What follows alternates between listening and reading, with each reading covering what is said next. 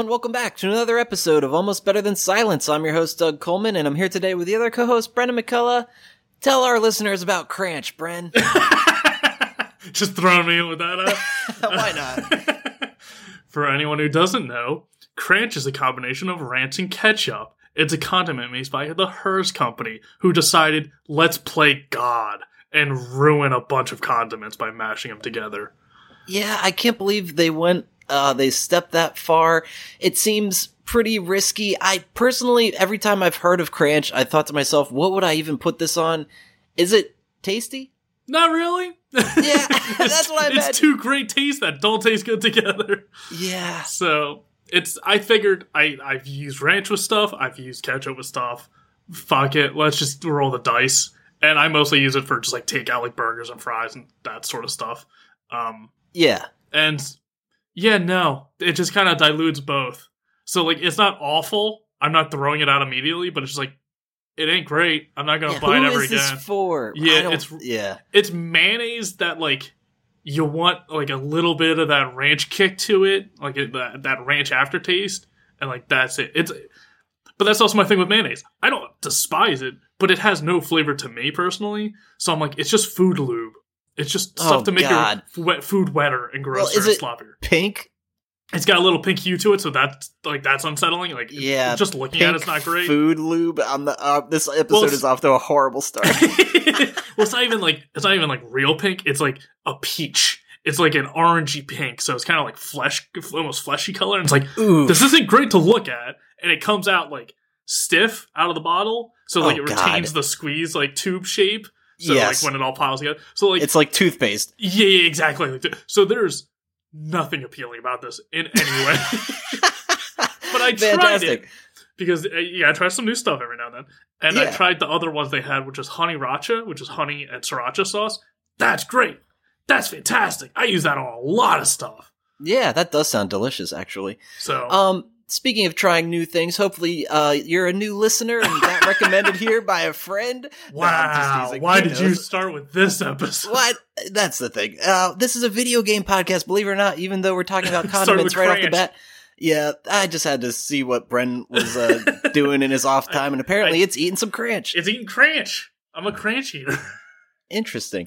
But no, as far as the video games we've been playing, let's discuss that. Have you been playing much? I've got nothing. I've been playing, like I said before in the last few episodes, I've been playing some video games. I've been playing a lot of tabletop, so mostly D&D. Because I said before, I'm doing the Rime of the Frost Maiden module with some friends. And I talk about it a little bit more because we've been doing it twice a week now. We're doing it on like Wednesdays and Saturdays. Hell yeah. Like, I've never had a campaign go this long, which is like, 20 sessions. It's not that long. But I've also never like done it this frequently. So like, and then on Thursday nights, I'm watching Critical Role. And on Saturday nights, I'm watching D&D of another channel. And on Monday night, I'm watching another D&D show. So I'm just like, I got a lot of D&D in my head right now. And I love it. It's great. Awesome, dude. Hell yeah. But I wanted to bring it up because in the last session we played last night, my character got to roadhouse somebody's ass by ripping out their throat. So, damn. I love it. Anyone who doesn't know the Patrick Swayze 80s movie Roadhouse, it's awful. But, like, in that bad 80s way, like, it's the perfect, like, just bad action 80s movie. Yeah. Where like, in one of the climactic battle sequences, he's a he's a bodyguard at a bar, like the security. And he ends up fighting against, like, the local mob that runs the small town in the middle of nowhere. And the fight scene between him and the other security bouncer bodyguard from, like, the bad side of town is them shirtless at a lake, like, wrestling each other and, like, kicking each other. Clearly not stunt doubles, because the kicks and, like, punches are awful. It's not an entertaining fight to watch. And it ends with him, Patrick Swayze, breaking out of the guy's hold, and then ripping out his throat, and then lightly kicking his ass, or, like, literally tapping his ass into the lake, and his body just floats away dead. And it's just like... Hell yeah. And the best part is at the very end of the movie, he gets, like, the big bad guy who, like, runs the town, like the, small town millionaire or whatever, who runs the whole town. He gets him trapped under a taxidermied polar bear and goes to rip out his throat and then stops himself. He holds back his hand with his other hand so he doesn't rip out his throat. Because it's this compulsion his character does for some reason. Wow. It's awful, but so good. That is very good. It's just absolute trash 80s action movie. But it's just such a weird thing of like, yeah, Patrick Swayze's character is this cool guy who just rips out throats like compulsively. It's like, wow. Why? Love it. No, well, thank you for that little bit of media that's trivia, literally Bren. the only reason I brought up D&D, so I could say I ripped someone's throat out like Dalton from Roadhouse. Jesus Christ, and nobody knew that reference until you explained it. No, but I appreciated it. It's me and like 3 of my friends from high school would appreciate that, and none of them listen to this podcast. Oh god, that's fair. Who does? But yeah, so a lot of D&D, really enjoying that. Besides that, playing, like I said, playing a lot of D&D and watching a lot of D&D, so I've been pretty busy. So not too many games, but I've been playing more Binding of Isaac. Got further and then doing all the other modes that were way too hard for me back when I was originally playing, and now I'm actually getting the hang of them and knowing what the secrets are and beating through them. So I'm playing with each character and trying to do those. Basically just killing time until the DLC comes out. Like I don't want to 100% this. This is an insane game to do that with, so... and it's my addiction, so I go back to it whenever I got free time. The problem is it's a perfect game to do while, movies playing on the other screen, or a TV show, or a podcast, or a stream, or something else is happening. It's just like, I don't have to think. It's like so ingrained in my brain, I don't have to really pay attention to the game itself. It's all like muscle memory at this point, so I can have something else going, and it's perfect for that. I even turned on the sound effects and music for Binding of Isaac when I restarted playing it again for the first... It's probably the first time I've heard those sound effects and music in years, because I just muted instantly to have something else going in the background. Yeah. But the sound effects of music. It sounds like a spin-off of the sound of music. I realized, I'm like, because I've been playing so many other games where I'm like, Valhalla and Shovel Knight and like all these other games where it's like, yo, this music is fucking great. This is a great soundtrack. I was like, let me check out Binding of Isaac. I forget what the soundtrack is. I'm like, this kind of sucks. Not that it sucks, but it's very atmospheric. And in Binding of Isaac, you're in a basement and caves and like a living womb and like all just unpleasant things. So It's just like, it's just moody and drippy and gross. So I'm just like, I'd rather listen to anything else. Yeah. But so I'm going through there and doing all those, and playing with characters I haven't gotten it with, because I think there's like 12 characters or something, and I'm still finding new stuff. Turns out there's local co-op in Binding of Isaac Rebirth. Didn't know local. That. Yeah, that's cool. I unlocked like another item, like a little buddy that can follow you around, a familiar, and it's like, oh yeah, you can use this one in local co-op. I was like, what? When did that happen? And it apparently came out like with Rebirth. So nice. There's still stuff being discovered in this game after 500 plus hours. That's amazing. Yeah. And then, besides that, I've been playing a little bit more Control. Got further in there. It's very cinematic, I guess, where like when you enter a new area, big text will appear, like you're in the NSC power plant, and it's big white text, and it feels like a 70s action movie, like almost like a Black Dynamite, sort of like those. Yeah. Where it's really stylized and leans into that. And it does that with the chapters, I believe. So, does it? Honestly, I'm losing track of, like, everything. Everything's blended How together. many hours do you have in this game? Control, not many. I just meant in life. Like, I don't understand time anymore. Yeah, like, no, it's fine. I couldn't tell you if I'm talking about this game or Streets of Rage, Yeah, Streets of Rage, or whatever the game I played before that was. I'm losing. My brain is mush. You're all good. 2020 fucked us all up. We're still recovering. It's, like I said, I played D&D on Wednesday, and every Wednesday of 2021 so far, something fucking insane has happened, and it's just like, escapism. D&D is my escapism now. Yeah. But yeah, so I'm not sure. I feel like I might be pretty far into Control, like a little over halfway. But I'm not 100% sure. Gauging by the powers I get, I have all the powers unlocked, but then there's skills like for the levels of that power. Yeah. So nowhere near getting all of those unlocked, but I've unlocked, as far as I know, all of the powers I will get. So I think I'm beyond halfway. And then, that makes sense. I talked about before in the story, you're Jesse, you're trying to find your brother Dylan. I met him in the facility. Surprise, surprise. He's being possessed by the big evil force that's invading the facility. Who could have guessed that? Go back 2 episodes. I tell you exactly what happens, and it turns out Yep. that's what happened. Nice. You find out like a research, or not research, you find out like records that say like, P6 would be a perfect candidate for the from the director. Turns out P6 stands for prime candidate number 6, who is your brother. Turns out you're P7, and it's like, who could have thought? I called it like 2 episodes ago. You can go back and listen. And it is good because it does like lead you on enough. It does drop those hints enough where it's like, you can probably piece together what this means, even with all the stuff redacted in the records and the reports. Right. Yeah. But then there's also so much that it could be complete red herrings or just absolutely useless information. And it's like, I don't know if this will ever come back into play. I found this plastic Christmas tree that has voices coming out of it, and soldiers found it up in like northern Canada, and when they brought it back to their base, everyone went insane, and they had to quarantine the plastic Christmas tree. I found that in the Panopticon, which is where pretty much the jail inside the Bureau, where they can keep all of these objects of powers locked up. And I found that. I was like, oh, cool, I know what that is. I read the report. I don't know if that'll ever come into play, if that'll escape, if I have to fight it, or if that was just a fun little, like, preview of like, here's an object, and then maybe you'll find it later. Because there is just so much content in this game. There's so many little things. One I found was an old refrigerator that you have to watch at all times. And it feels very SCP-like. Especially with this one. You have to watch it at all times or else it'll hurt you. Okay. And you come across because one guy was there and he's watching it. And he's like, is someone there? I can't take my eyes off the fridge. And I'm like, oh, yeah, can I help you? He's like, yeah, I've been here for a day. Staring at this fridge nonstop for a day. You need to get me out. I'm going to die. And damn. Sure enough, you like run around. You talk to the director of the security of the Panopticon. And he's like, "Oh fuck! Like I forgot about him. Shit went down. I forgot about the regular day-to-day stuff." I was like, "Here, let me go help. You get Philip out." So you run up. You open the door into the one room. You go in, and then by the time you go into the cell with the fridge, that dude's already dead. I was gonna say, yeah, no one. There's like a handful of like characters you meet in Control. And it's like, they might live. Those are clearly the like B-cast characters.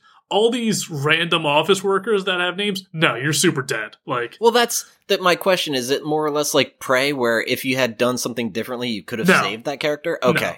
Because what it is there's a big glass like wall, so you can see through into the cell. Yeah, and then you see the guy sitting there in a chair in front of it, and then a door next to you opens up into an office that connects both the hallway you're in and the room he's in. So it's like a little in between room. Yeah. When you go into that room, the door into the actual cell is still locked.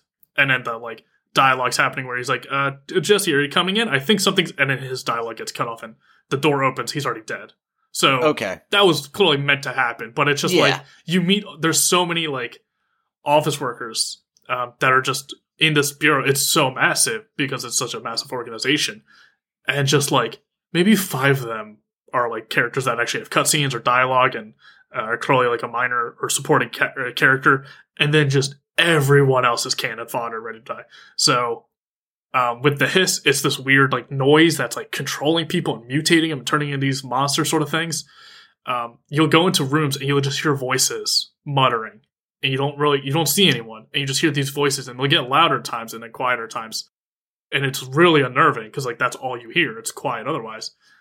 And when you look up, sure enough, you'll see a bunch of the office workers' bodies floating in the air, like suspended, and the noise is coming from them. When they get possessed, Yikes. They just repeat these like sentences and like words over and over and over again. And you can kill them. You can shoot the bodies and they'll disperse. They'll just fade away.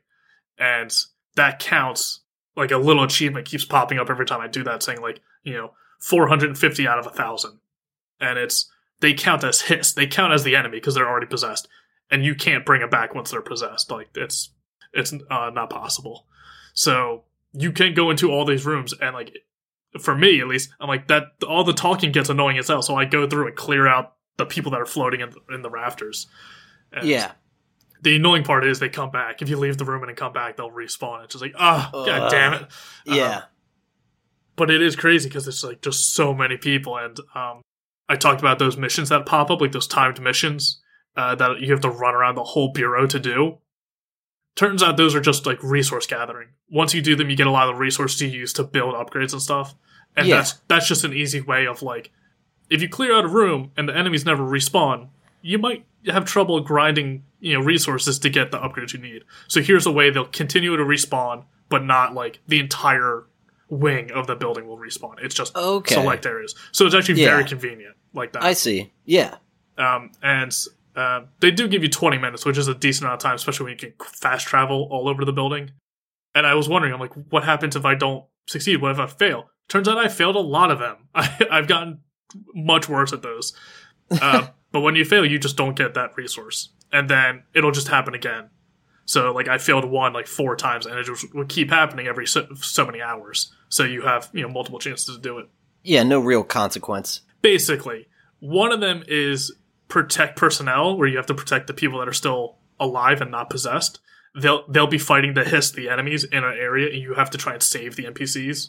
Oh, that's cool. The downside is the NPCs are idiots and they always are. No damage to help you fight. That sucks. So they're geared up in SWAT gear. They don't do anything. So one is, it happened in a mailroom for me. I was like, all right, I know what this is. I've done this before. I go to the mailroom. As soon as I walk in, I see all the NPCs running, grouped together, running in one direction. I was like, all right, that's probably where the enemy is spawning. They're going to try and kill it. The enemy that spawned were 3, suicide bombers. They're enemies that run up to you and explode, basically. Okay. And all the NPCs went running in instantly. And the second I walked through the door and that mission started, they all died. I was like, God damn it. Well, I couldn't have stopped that. Nope. So there are times like that where it's just there's no winning here. So it's rough. But I mean, like I said, there's no consequences for you failing it, thankfully. So it's just I guess I don't get those resources now. And I'll just continue on. I guess I'll just have to have their deaths on my conscience for the rest of this game playthrough. No, there's so many people that just die random like that. It's impossible. Let's just arbitrarily say there's 10,000 people working in this government facility. I maybe have talked to or saved 15 of them. It's done, man. It's already, because it already happened by the time Jesse shows up. Everyone's already infected. So I'm like, whenever they're like, you gotta save this person, it's like, yo, man, he's 99.5% dead already, right? You saying his name out loud has cursed him to already be dead. Oh, Jesus. So they do that as well. They're like, Salvador's the head of security, and one guy's his apprentice, so he talks about him all the time. It's like, well, I found him. Guess what? He's possessed and dead. So I had to fight him. But yeah, I'm still really enjoying it. The telekinesis is still, in my opinion, wildly overpowered. Why would I ever not use it when I a gun, which I miss most of the time because I'm bad at it. But even when I do hit, the accuracy feels off. It doesn't feel like it's in the crosshairs entirely. Or with certain enemies, the suicide bomber characters, they'll be bent over backwards and their spines are clearly cracked and stuff. But they're in jumpsuits, but the shirt half of it will be floating away. So I'll be shooting at them what I think is their body, but it's the shirt floating off of them. And that doesn't count as damaging them. You have to hit the body itself. So it's tough to be accurate in this game.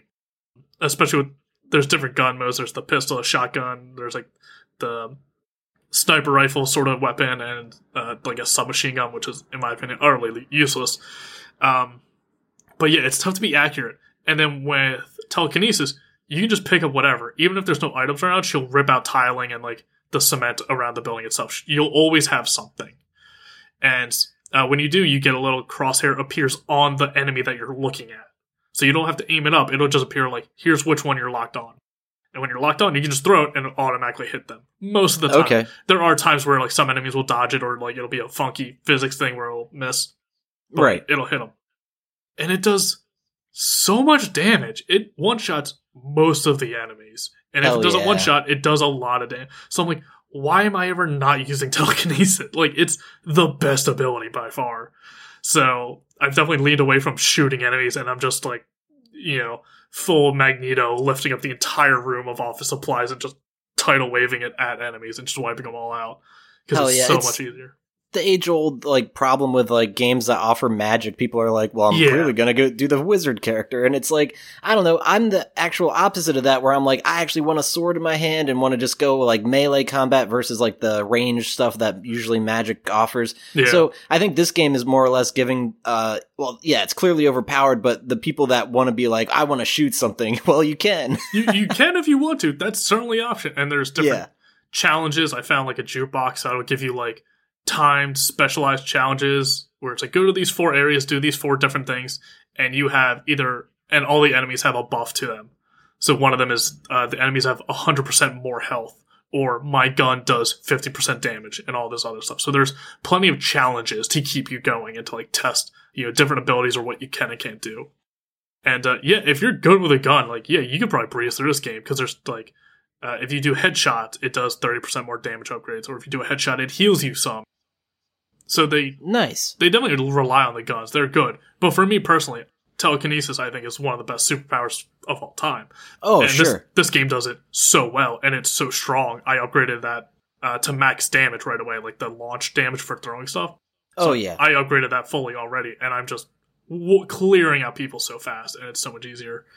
And it's just very satisfying to do. It's just...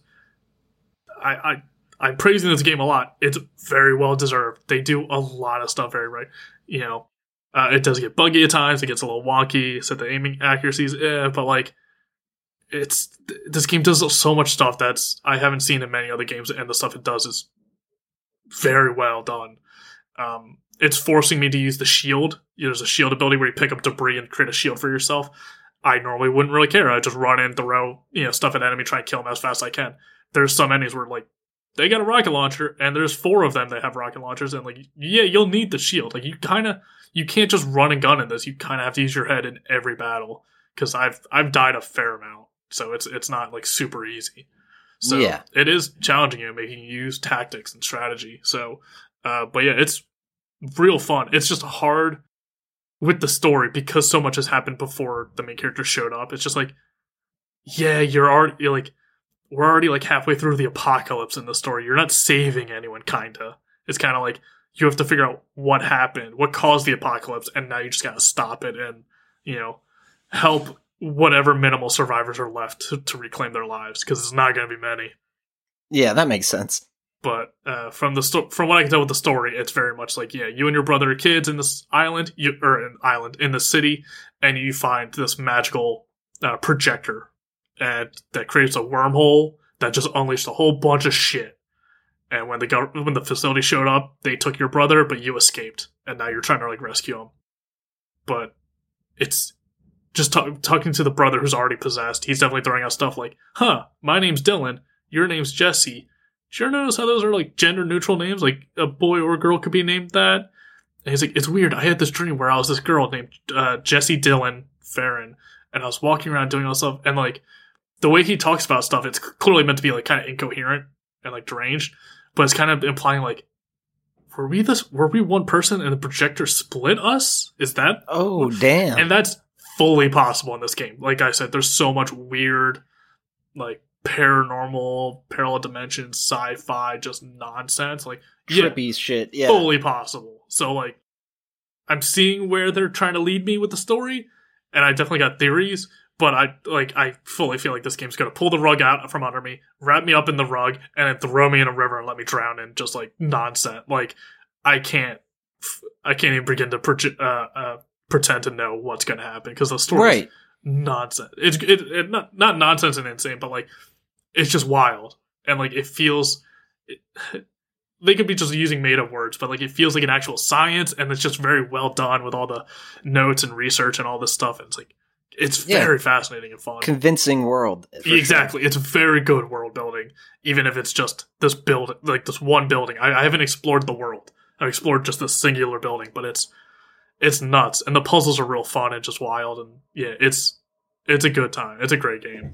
Hell yeah, dude. Well, I'm finally going to get my hands on it for free this coming month. And in fact, by the time listeners are listening to this episode, I think you might be able to do this yourself. PlayStation Plus members for the month of February are getting 3 games, well, depending on if you have a PS4 or PS5, but they're doing a great job again. I feel like last month was incredible. They're following up with another really good lineup of games here, so let's hope that Sony can keep the track record up.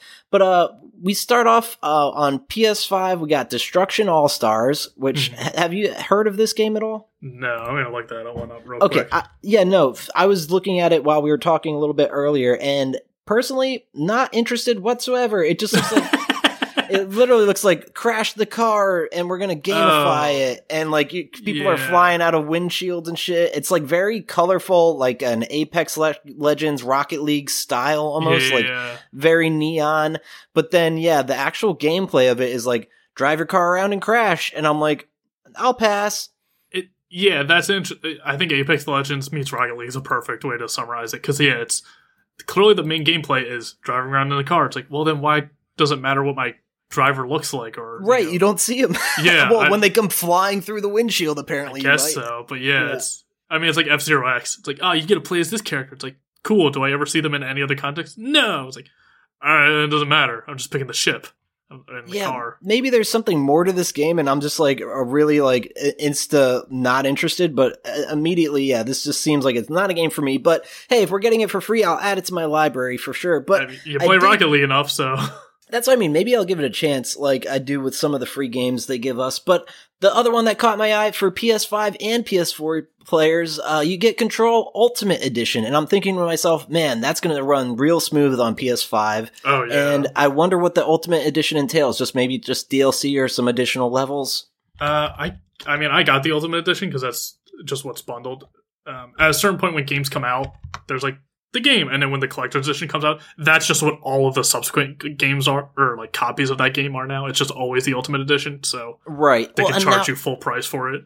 I do see it says here, Ultimate Edition includes the base game as well as the Foundation and AWE expansion. So apparently that's what you get. Okay. So there are expansions. Ooh, I look forward to those then. Yeah, definitely. So I can't wait to explore the old house myself, especially after you've been hyping it up this much, and I don't have to pay for it. Woo. That blows my mind, because it like, I bought it on sale. I would have gladly paid full price for this. Like, this is entirely worth it. And I was ready to, Brent, and especially after you were talking about it this much, I almost bit the bullet and was like, you know what? Let's just do it. And I'm so glad I waited like a week or two. Oh my god, I would have been so upset. Yeah. But it, like I said, with the world building, like, I don't know how the story ends. I don't know if like it ends with Jessie destroying the Bureau and all of the objects of power along with her or whatever. But like, if it's possible to make a sequel off this, they easily could. Like, this is... Oh, yeah. So, like, if I'll keep my eye out for any sequels, because, that's... I could definitely see it not being everyone's cup of tea. It's definitely a very specific style of game, with the conspiracies and, like, paranormal activity stuff. But, like... And the puzzles can be pretty challenging at times, like, because it gets really cerebral with some of the puzzles. Like, you really think. But, like... If it's anything, if it's anywhere close to up your alley, I think you'll really enjoy it. Like, for anyone. That's what I mean. I feel like it's like for fans of Stranger Things, even if that's like oversimplifying it a bit. But it is too, because like I said, there's like the weird clog where it's just this weird like amorphous blob. So like there are creatures, kind of. Yes, right. So and there are the board, which is just this entity like between all the parallel universes that control stuff, and it's like it's nuts. So like If you want Stranger Things, but you want a good game of it, because I think there is a game of it. It's not oh gosh, I've never really played the game. Yeah. So like if you like X-Files, Control. That's exactly what came to mind too. I was even hearing the theme song in my head. I was like, God damn it. No, that's a perfect analogy. But PS Plus members get that for free this month. I'm super excited to dive into that, but that was 2 of the 3 games, and the last one is a game called Concrete Genie. Have you heard of this? No. Okay, neither have I, but no, Bren, as much as the title sounds really lame, it almost looks like an incredible game that is like almost a DreamWorksy Pixar style, and all the ratings and reviews are like 9 out of 10, 10 out of 10, and it's like a spellbinding experiment in player creativity. is a review from IGN. I just watched a brief trailer of it, and I'm like, man, I just want to play this game, and I get to for free. I'm super excited. So yeah, one that was completely off my radar, but looks fantastic. It's very just, like I said, DreamWorksy, Pixar, like, characters, and I don't even really know what it's about, but I'm gonna play it for sure. Yeah, when you say concrete, my mind immediately went to, like, a Call of Duty, some sort of gritty shooter of, like... Right? No, this is more like, what do I want to say? How to Train Your Dragon looking? But, like, there's, like, these weird, like, ghosts that, like, you're a concrete genie because, like, you're, on the streets? I have no idea. It's like a kid trying to bring color back to his gray, dreary concrete city, it looks like. Okay. It's giving me feels of, like, where the wild things are. But yes. But the wild things are things you paint. Or, like, you know, you discover that this painted world exists that wants to put up on, you know, buildings and stuff. And yeah, it looks... my complaint is, it looks very gray and dreary. But with this game, that's the point, because they bring out color and all the paint stuff. All the other games that look gray and dreary that have come out in the last 15 years, they don't have an excuse. Right. Because it does remind me a lot of just, like, look at this gritty, dreary, like, gloomy city. It's like, why did you make it like this? Like, this sucks to look at. But Concrete Genie is definitely like, this is the intention. You're making it colorful and beautiful, and like, yeah, it looks interesting. It looks like a Leica film. Yeah, and it's also capable for VR, so I bet that would be wild to like be in this world, doing your living paintings. You're painting these creatures called genies. Yeah, all in all, it looks very interesting, and I wonder how the story is. I hope the story lives up to the way it looks, at least. If this feels like a game you would see in like Game Awards or like an E3 press conference, and they're like, now for our indie showcase, and they just montage all the indie games at once. It's like, wait, what was that one? And then you never hear of it again. Yeah, like, exactly. But it's interesting that the PS Plus free games are like, these games all sound pretty good. Yeah, I'm so hype about the month of February. Way to go, Sony. I think like 2 months ago, it was like, you can get FIFA 2020, and you can get Madden 2020, and you can get NASCAR 2020. It's like, wow, they're just all sports games. Like, they were all the same game, basically. It's like, yeah, they've done stuff like that in the past. There's been some real flop months, and that's why, so far, 2021 has been pretty damn good. Cool, keep that trend alive, Sony. As far as the games I've been playing, I really don't have too much to report. I, like Bren, haven't been playing too many games. I'm still going strong with the Harry Potter trading card game with my wife. And in fact, I got a few more cards and a couple more deals on Facebook Marketplace. I saw this lady. She was selling 400 plus cards for $30. Wow. And I reached out to her and I said, would you be willing to ship them? And I think she was in Ohio, and she said, I am not. And I was like, fuck. So I was like, all right, have a nice day. Well, Ohio's close to Pennsylvania, so like... That was the thing. I was like, am I gonna have to drive for these? Long story short, a few weeks go by, and she lowers the price from 30 to 20. And I reach out to her again. I was like, hey, I'll pay the full price of $30 if you'd consider shipping them. And she's like, well, the real problem is I don't want to get any kind of like app, like a cash app. And I was like, how about I send you a check in the mail? And she's like, that'll work. So that's literally, she's going to send me the cards by me doing that. And oh boy, Brent, like, I'm excited to see what's inside these 400 like cards. I have a feeling she said she didn't even go through them. So yeah, there's going to be hopefully some holos and some stuff that I'm missing in my collection. But yeah, that many cards for that price, absolutely absurd.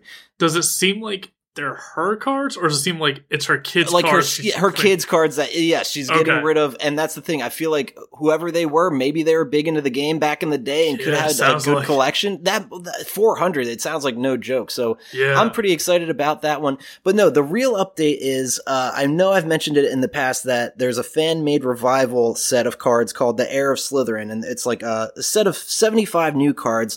I put in an order on this website called makeplayingcards.com to make the proxies and actually have the physical cards. They arrived the other day, and oh boy, they're so pretty. They feel so good in my hands, and the artwork and everything. I'm finally like incorporating the new cards into like my existing decks and stuff.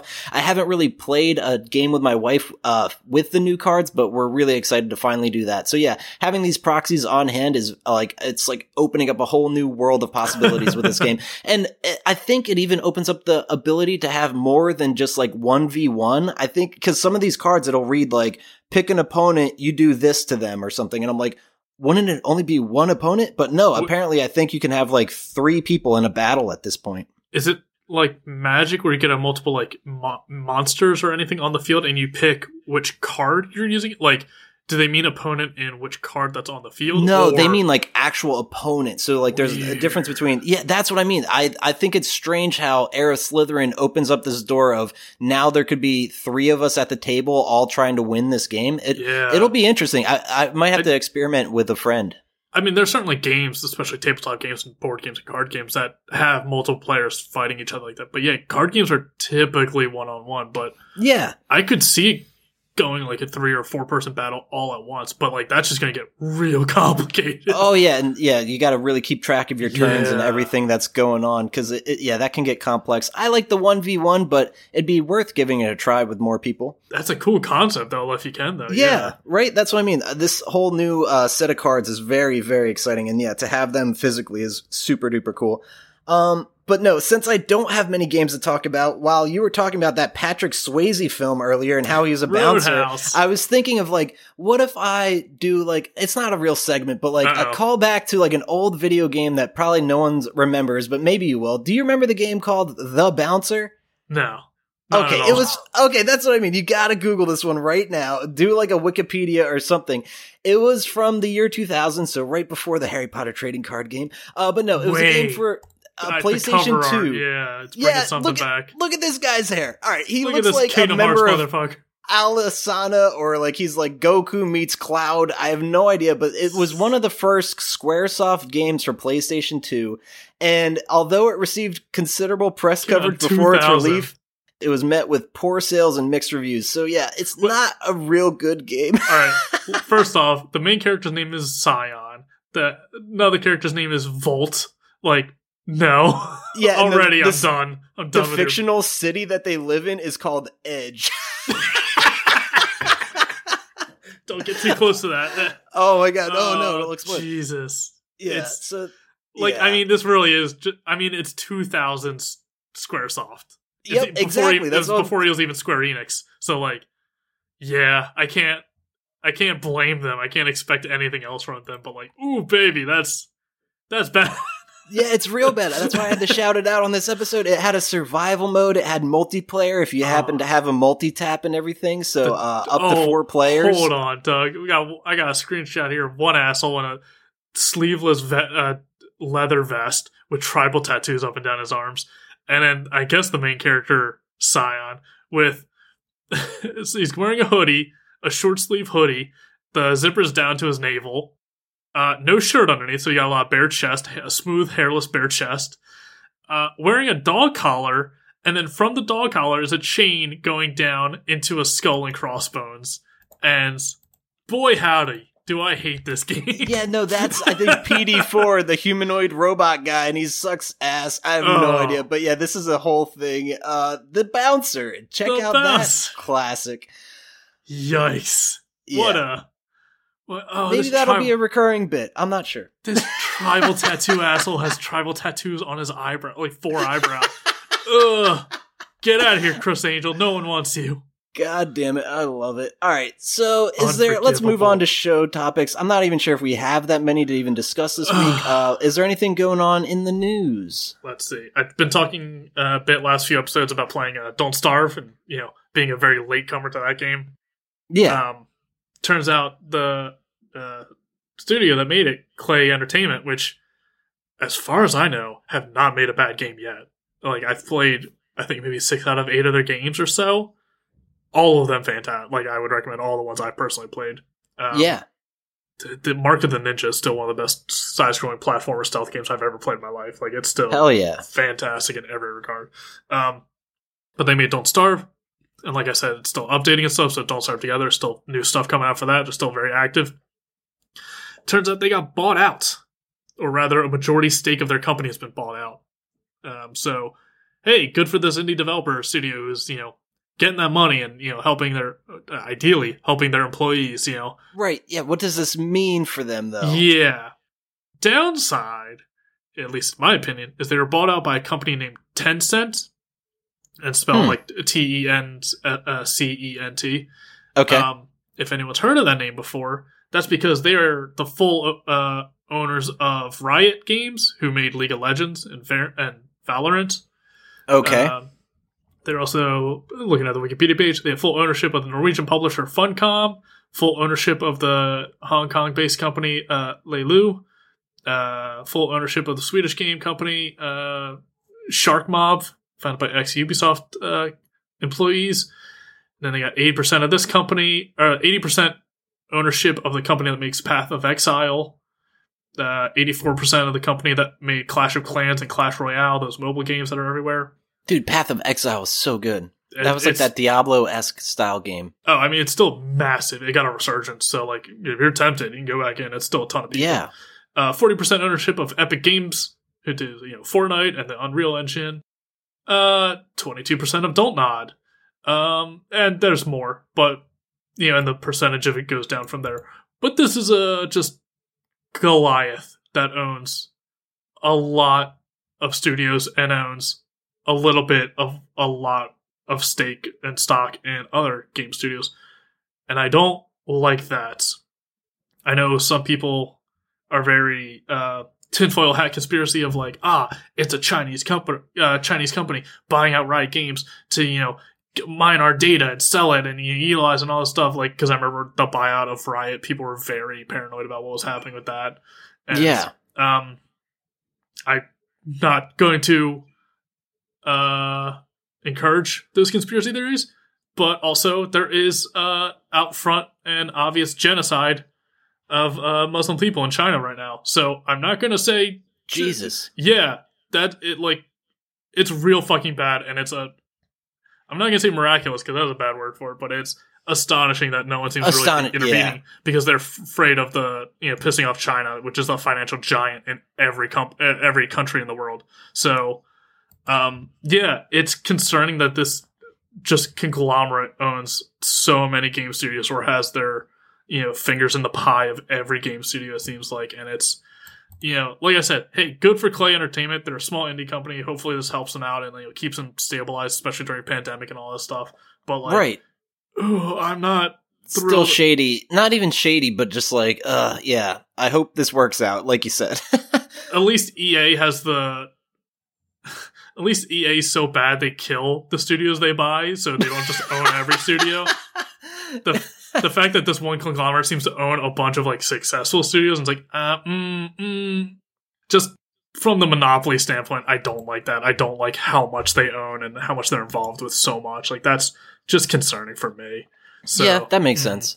Upsetting, but hey, I mean, like I said, Klei, they're a tiny indie studio. Then, as far as I know, they have never missed their mark. They've hit it right every time. So, hopefully, maybe with that, they'll get more funding and they'll be able to do more stuff and be more experimental or something. So Hell yeah. We'll see. On a bright note, I see that new Star Wars Knights of the Old Republic game reportedly being made without BioWare. So the previous game was developed by Obsidian Entertainment, and BioWare created the original before it was acquired by EA. But yeah, I mean, isn't KOTOR like a classic? I was always the Morrowind guy, so I never really got into KOTOR. I got into Morrowind because my friends talked about it, and they're like, oh, you can be a werewolf. I'm like, fuck it, I'm in. I got maybe 10 hours in Morrowind. I'm like, I'm done. The combat is too It's bad. horrible. No, that's what I mean. Bad. Even as someone that loves it to death, it's a hard sell. Yeah. But no, KOTOR, I played a bit of the first one at friend's house. I never actually finished the first KOTOR, but second KOTOR, yeah. Definitely classic, one of the best. But BioWare in its prime, even. Well, the thing with BioWare is that KOTOR and Mass Effect 1 are pretty similar, where it's the story and character writing is fantastic. The combat's kind of garbage. Well, it's like Morrowind. So it's, and I was talking to a friend about it. I'm like, oh, you should get into the Mass Effect trilogy that they're going to re-release. And I was like, you know what? No, because I think the Mass Effect trilogy being re-released, I think that's for nostalgia because the combat's so bad. Unless they rework, Mass Effect 2 and 3 get better, but unless they rework all of 1 entirely from the ground up, that combat's pretty brutal to just get through. Not hard, it's just not fun. Right. KOTOR is similar. KOTOR is a little different. It's more of active turn-based, kind of like a later Final Fantasy games, where you can input the commands of what you want your character to do, and then when their turn comes up, they'll do that. Or they'll go on autopilot if you're not controlling all the NPCs in your party individually. Right. So you can mess around with it a bit more, but it is kind of stilted, and I know some people were really turned off by it early on. But yeah, KOTOR's fantastic. Knights of the Old Republic, the online game, the MMO. Apparently that was fantastic. That was a fully voiced MMO, which is like unheard of. Oh, wow. And I remember it got a ton of support. I think it did eventually shut down, but I remember it was pretty big at 4 when it was running. But yeah, like I've said it before, my least favorite part of Star Wars is the movies. The expanded universe and the Old Republic stuff like this, like far superior storytelling, characters and stuff. It's much more interesting. This is where you get like all the Mandalorian lore too, like the first Mandalore who started the group and stuff, and like the Dark Saber. That's all like Old Republic shit. So it's cool as hell. And more KOTOR? Hell yeah. Being not made by BioWare kind of has you concerned. Has me concerned. But then again, being made by BioWare currently has me concerned. Sure. Because BioWare at this point is no longer BioWare. We saw that with Andromeda, where it's pretty much everyone involved with the old BioWare days, like of yore, the classic BioWare. That's pretty much gone. Like, right. So maybe that's why they made this move. They're like, we're gonna just do it justice. Different. Yeah. Hopefully. I mean, like I said, either way, I'm concerned. So it's kind of like, I don't know what's the better one to solution. keep our eye on for sure. Because in theory, I think people will be happy, but let's see some gameplay. Yeah. Oh, another one though that really hypes me up is that Diablo 2 remake is in development at Blizzard. So I'm like, fuck. I know for the longest time, even back when we had John Gabris on the podcast, which at this point, God, probably like 5 years ago or something. No, we've been doing it for like 6 years. Yeah, maybe even more. I don't know when we had him on, but regardless, I was talking to him about Diablo 3 and I was talking shit, and that now in recent years I've been replaying it, being like, Diablo 3 is not that bad, but at the end of the day, I just wish it was Diablo 2. Mm-hmm. Now I get Diablo 2, but it's in modern graphics. I can't wait. And similar things, I mean, I've been watching a streamer play Final Fantasy 9 because God knows we love that game enough. God. Oh my God, I'll play it again. I'm contemplating getting a half-sleeve tattoo of Final Fantasy 9 characters. Do it! Oh my God, yeah. I'm like, I always want a tattoo, but I don't know anything I love long enough. And like, the older I get, the more like falling on Final Fantasy 9 and love it. I was like, fine, I'll get that tattoo on my body. I love those characters enough.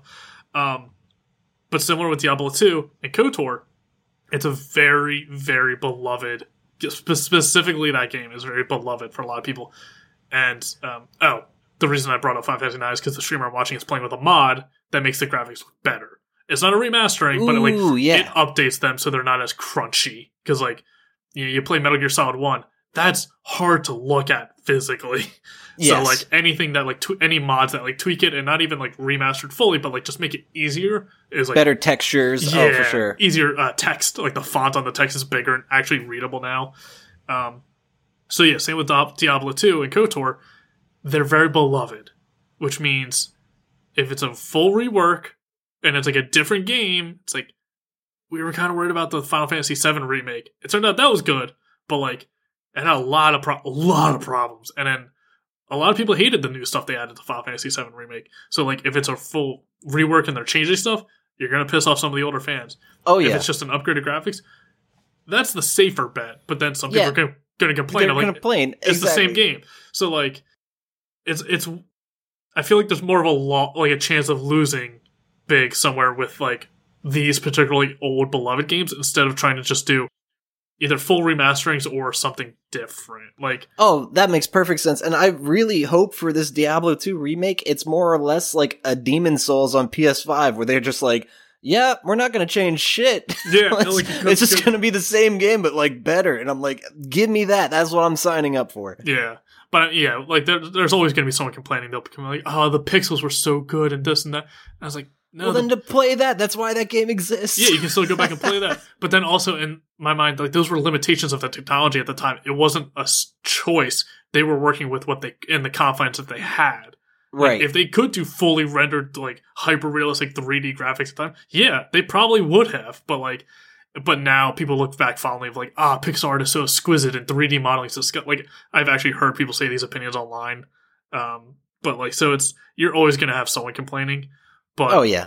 It's going to be interesting. I mean, it'll also be interesting, like, seeing 3D rendered, like, Homer Simpson. Like, it's like, oh, this is unnatural and weird. So, like, if it is a full rendered or full remastering of Diablo 2, like, maybe it'll be like, ooh, this doesn't sit right. Or right. Some of the Zelda games are like, oh, I thought that when it was a pixel sprite, I thought it looked like this. But it turns out those are his eyes and that's his mouth? That's weird. Tyrael has a huge ass? Yeah. Damn. So you never know. It'll be interesting. But yeah, those beloved games that have like a very dedicated fan base or, nostalgia to them. It's deep nostalgia, yes. It's just a more volatile one to remaster or work with. So yeah, well, that's what I mean. I trust Blizzard with this. I think they want to do it right. I don't know. We'll see if it works out. But if they are going to these lengths of remaking Diablo 2, please, for the love of God, include the Lord of Destruction expansion, because like I love playing as a druid. I'm assuming that'll come like with time, but like they'll probably just focus on the base game. But that's something that I'm very hopeful for, because I would love to play as a druid. Yeah. But what else is going on in the news before we wrap this one up? Real quick, they aren't super newsworthy, but Cyberpunk 2077's got mods out now. You can implement your own mods and tweak the game a bit now, as of the last few days, which is great because the game's flaming hot dumpster fire of garbage. So like any improvements anyone can make to it is great. They've had hot patches come out to fix some of the broken bugs they've had at launch. They've had other fixes come out to fix some of the bugs from the last update that broke more stuff. So it's you've seen the stories, you know what's happening with that. Yeah. With the mods, of course, like everyone does, there's some sexy mods. There's some nudie mods. There's some mods of NPCs that you can have sex with in the game that you couldn't normally have sex with. So, people are doing that. But CD Projekt Red, the developers, had to come out and say, hey, stop fucking Keanu Reeves. So yeah, that seems like an obvious choice for the people that are doing these mods. Yeah. But yeah, so they have like, I guess, sex workers in the game, and they pretty much just reskin them to just be whatever other NPC or character in the game. And yeah, Johnny Silverhand. He's a very famous character. Oh my god, I almost called him Johnny Tsunami. God, I'm sorry. It's Mark. Yeah, that's right. But yeah, he's a very famous character from the Cyberpunk 2029 or whatever, the tabletop game. And yeah, he's brought into this one. And Keanu Reeves was the big selling point. That's what everyone knows about it, is at least Keanu Reeves. And I don't know if Keanu Reeves has reached out. I don't know if his agency has reached out on his behalf or what. Or if this is just CD Projekt Red trying to cover their ass. But they're just like, hey, you can bang the NPCs. But if any of them have their likeness drawn from a real person, that's kind of hot water. That's that a puts weird us in line. hot water. Yeah, and I think that's what they're trying to do, is to nip that in the bud. But by them saying this to the internet, I don't think it's going to stop. And I also think it's honestly probably just going to have reverse effect. Yeah, like this raging forest fire will just continue to burn. Well, because the one person that made the mod, they've since had it taken down. But it's like, it's a mod. Other people can just learn how to do it. Once it was downloaded, they have it. Or right? they can just, anyone who's downloaded it can just like backtrack it and like make it again themselves and then upload it themselves. But from what I read, the sex scene with him is from Johnny Silverhand's perspective, so you're not like seeing Keanu Reeves like face while you're having sex with him. So like, then it's even more of a gray area. There you go. It's less of like we're getting these scandalous images with Keanu Reeves' face. It's like, well, they're clearly in the game. And no, like apparently it's from his perspective, like first person perspective. It's like, you don't even see anything, but it's people saying like, look, this is Johnny Silverhand's dick, which means it's Keanu Reeves' dick. Same thing with Norman Reedus and Death Stranding. Right. So stuff like that. It's just a really funny headline of like, stop having sex with Keanu Reeves, please. Yeah, well, they're the ones enabling the sex and giving you the dicks. At least in Death Stranding, the dicks were invisible. Because I remember someone tried to take a look at it when they were taking a leak, and it was not there. I can't say it's CD Projekt Red's fault for having that as an option, but they had to have known this was likely to happen when they introduced mods. Oh, sure. Because if you don't have the mods, then you'd be like, people are breaking the game to do this. They shouldn't be doing that in the first place. But when you allow the mods, it's like, what'd you expect? Soon people are going to be fucking Thomas the Tank Engine, but that we don't need. I got a Skyrim mod for that. Last thing I want to mention, though, and obviously because I'm on a Harry Potter kick recently, last year was all DBZ. This is Harry Potter year. Oh, no. Nostalgia. But, apparently, and this isn't actually anything I want, but Harry Potter live action TV series in the works at HBO Max. And I'm thinking to myself, wait, what? Like you said on many occasions, you're like, the hype of the Harry Potter days is long over, and I feel like with J.K. Rowling being as problematic as she is, most people have put Harry Potter in the past and are trying to leave it there. But, and as me being like very much revived into the franchise and rereading the books and everything, I know a lot of people hold this franchise near and dear to their heart. And I think the person that handled it the best was Daniel Radcliffe when he addressed J.K. Rowling's stance. He said something to the effect of like, if this book series has taught you love or anything to that effect, like that is sacred between you and the book. So like that can't be taken away from you. Yeah. And I agree with that, but it just sucks that she has to be the way she is and kind of push people away from such a beloved franchise. But again, TV series isn't necessary. We have the books, we have the movies, we have additional books like and games. Like it seems to me like what is this series going to be about? Like in all reality, I don't want it to be about Harry Potter or like maybe it'll be in that universe, but like didn't we already try that out with the Fantastic Beasts movies and wasn't that a total flop? Like even though I'm a big Harry Potter head, I never read the Fantastic Beasts books. I never saw the movies, but if I'm not mistaken, I think it was supposed to be a trilogy. They only released 2 and the third one's never coming or something. So I think that was like a giant flop. So at least with the Fantastic Beasts, I saw the first one and like, yeah, it wasn't bad. Everyone in it was good. It's just like, all right. Like it's just, more of wizardy stuff. And it's like, but it wasn't like super compelling. Yeah. Like what characters you're going to walk away from that and be like, man, I need more of. Yeah. Like they were all entertaining and fine, but I'm not like, ooh, I wonder what happens to that character next. Like I don't remember any of their names. Right. And then it ends with a bad evil wizard from back in the day being revealed. And it's like, it's Johnny Depp. And then, I keep wanting to say Gilgamesh. That's not right, but it's something. No, yeah, it's very goofy name. Yeah, I'm with you. Then there's a sequel movie about him and like the crimes of that character, and then drama happened with Johnny Depp in his personal life, so he got taken out of the character. And Mads Mikkelsen's going to replace him. Hey, great choice. Love Mads Mikkelsen and literally everything he does. He's fantastic.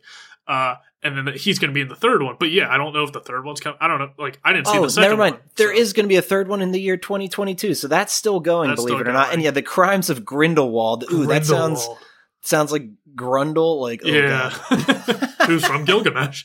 Or no, he's from Beowulf. There we go. But yeah, so it's like, it's milking that cow dry. It's beating that dead horse.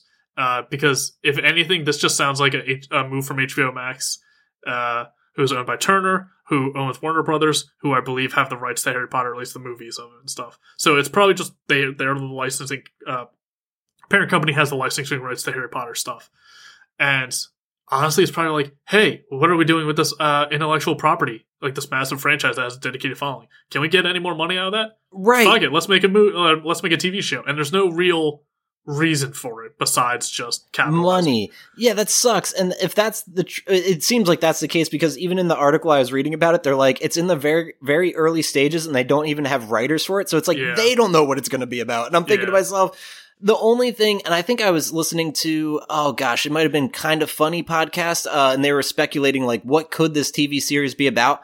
The only like possible one that I thought was maybe even remotely interesting is like, yeah, Harry Potter as like an Auror after the school years and stuff. But like, again, it's more Harry Potter. Like if you could get Daniel Radcliffe and stuff to return for like that role, incredible. But that's what I mean. I feel like you'd have to start fresh with new characters and it's just going to be a hard sell all around. I don't really like it. Like even as much as I'm like a gun ho for all the Harry Potter craze, I'm like, into it. Telling our listeners, get into this card game that's super dead. Old ass card game. Yeah, that's what I mean. Harry Potter live action TV series isn't for me. Yeah, and here's the thing. It's the same opinion I have with Star Wars. I don't give a shit about the Skywalkers. I don't care about that fucking bloodline of people. That's why all the movies are bad in my opinion. Because all the other stuff's way more interesting than all of their nonsense combined. Because Anakin couldn't keep it in his fucking pants as a teenager.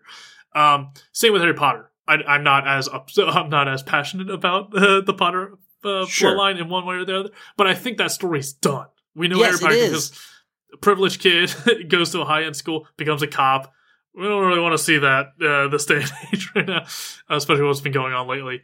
That's true. But back in the day, IGN released a fake trailer for a show called The Aurors, which would have been... that's right. And it was a great trailer, and people got super excited, and it turns out it was an April Fool's thing. It's like, shit, that would have been cool. So cruel, dude. That was insanely cool. That was the peak of Harry Potter craze, like before the Deathly Hallows and like I think the last like 3 movies came out. It was like in the middle of it. So it was like that would have been the prime time to do that. Yeah, time now, choice.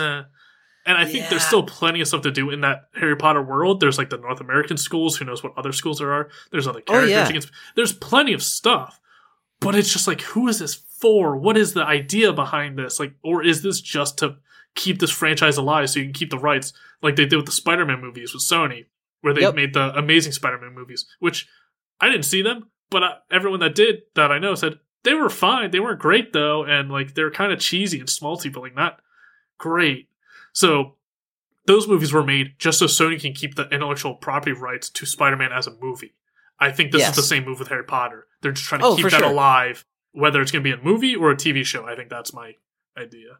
Well, that's because nerd culture has become so very prominent in the past, decade or more, to the point where it's like, when you think of nerd culture, it's synonymous with Star Wars, Lord of the Rings, Harry Potter. Like, those Marvel are the three franchises. Yeah, all of those things, like, that just come to mind instantly. They're like, man, it's been a few years since we made a buck off of that. Mm-hmm. And I think I think that's the angle. I think with the Marvel Cinematic Universe massive franchise, they're saying like, we can just keep expanding this shit, and they'll keep going to it, and we can connect it all, and like just perpetually keep the money machine going instead of just doing one story.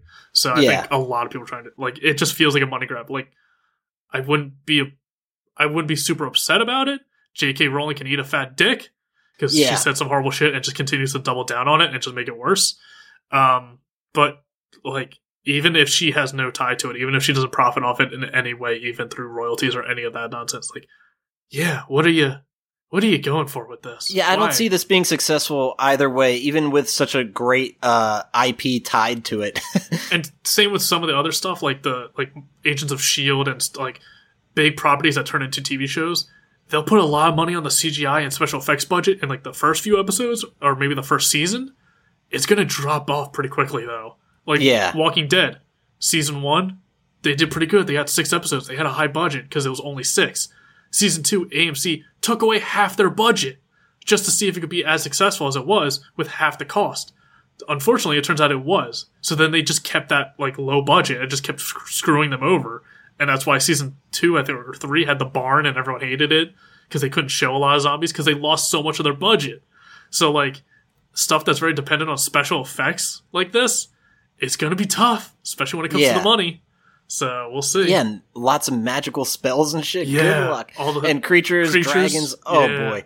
It's going to be rough. Love Harry Potter. Not sure how I feel about the TV series. We'll see if we get any more information. But I think that's going to do it for this episode. Oh, you got something else? One last thing, just right on the coattails of like TV shows. Sure. And big properties. The Sandman series is supposedly being made by Netflix right now. Sandman, as in like the guy that puts the dust on your eyelids? No. Okay. What? Isn't that a thing? When you fall asleep and you wake up with like the crusty eyes? But it's just like... I don't know why. I guess that is, if you don't know the comic, that is where your mind goes the first time. But it's just like, I haven't heard anyone talk about that Sandman in so long. Yeah, no, I'm sorry. No, Sandman is a comic series, or a comic compendium at this point, by Neil Gaiman. And it's probably one of Neil Gaiman's one of his more famous works. And okay. It's about Morpheus, the sleep god. So yes, in a sense... Damn, I was right. Okay. Well, that's where Sandman comes from. It's the god of sleep, the Greek god of sleep, Morpheus. And it's this just massive stories, and a lot of them have just been compiled together. And some of the comics are different styles depending on what realm he's in. He goes to hell. He goes to like Asgard with the Norse gods and stuff. And it's a fantastic series. Highly recommend reading it. Anyone who wants it. And it's technically set in the DC universe, so he meets some DC characters. And it's very, very good. They've been trying, like The Watchmen, they've been trying to do it for years as some sort of movie or series or something, and just not living up to it. Like, it's so good in the comic form. It's so meant for that medium that it's kind of hard to translate it into anything else. Yeah. Whether that was done with with Watchmen is debatable. I like the movie. I didn't see the show. Apparently it's very good, but yeah, I intend to watch it someday. But I do know a lot of people that really hated the movies because it didn't transfer everything from the graphic novel. And I feel like, if anything, Sandman's even more intimidating to do that because Sandman is so conceptual in so many regards. Because there's a lot of gods and it's a lot of like sentient concepts. like a thing that represents the concept of madness, but isn't actually human. And it's so Sandman is he's Dream, and he's part of the Seven, who are like the 7 Ds, who are like death, dream, delirium, desire, all these other things. So there's a lot of conceptual shit with gods. So it's going to be a big challenge to live up to. That being said, they recently announced they cast Gwendolyn Christie as Lucifer in Sandman. And if you recognize that name, she's Brienne of Tarth from Game of Thrones. And Captain Phasma from the most recent Star Wars movies, where she was grossly underutilized, like Boba Fett. Yeah. Bring it up because we were talking about the Harry Potter and franchises and all that stuff being translated to shows. Her as Lucifer, I think, is phenomenal casting. Like, I would never have thought of that, and I think she would be a fantastic Lucifer. Awesome. In the context of Sandman, he goes around trying to collect his stuff, like his old artifacts. And he's like, Lucifer got a hold of my sleep mask that I used to like travel the dreamscape. I need to get that back.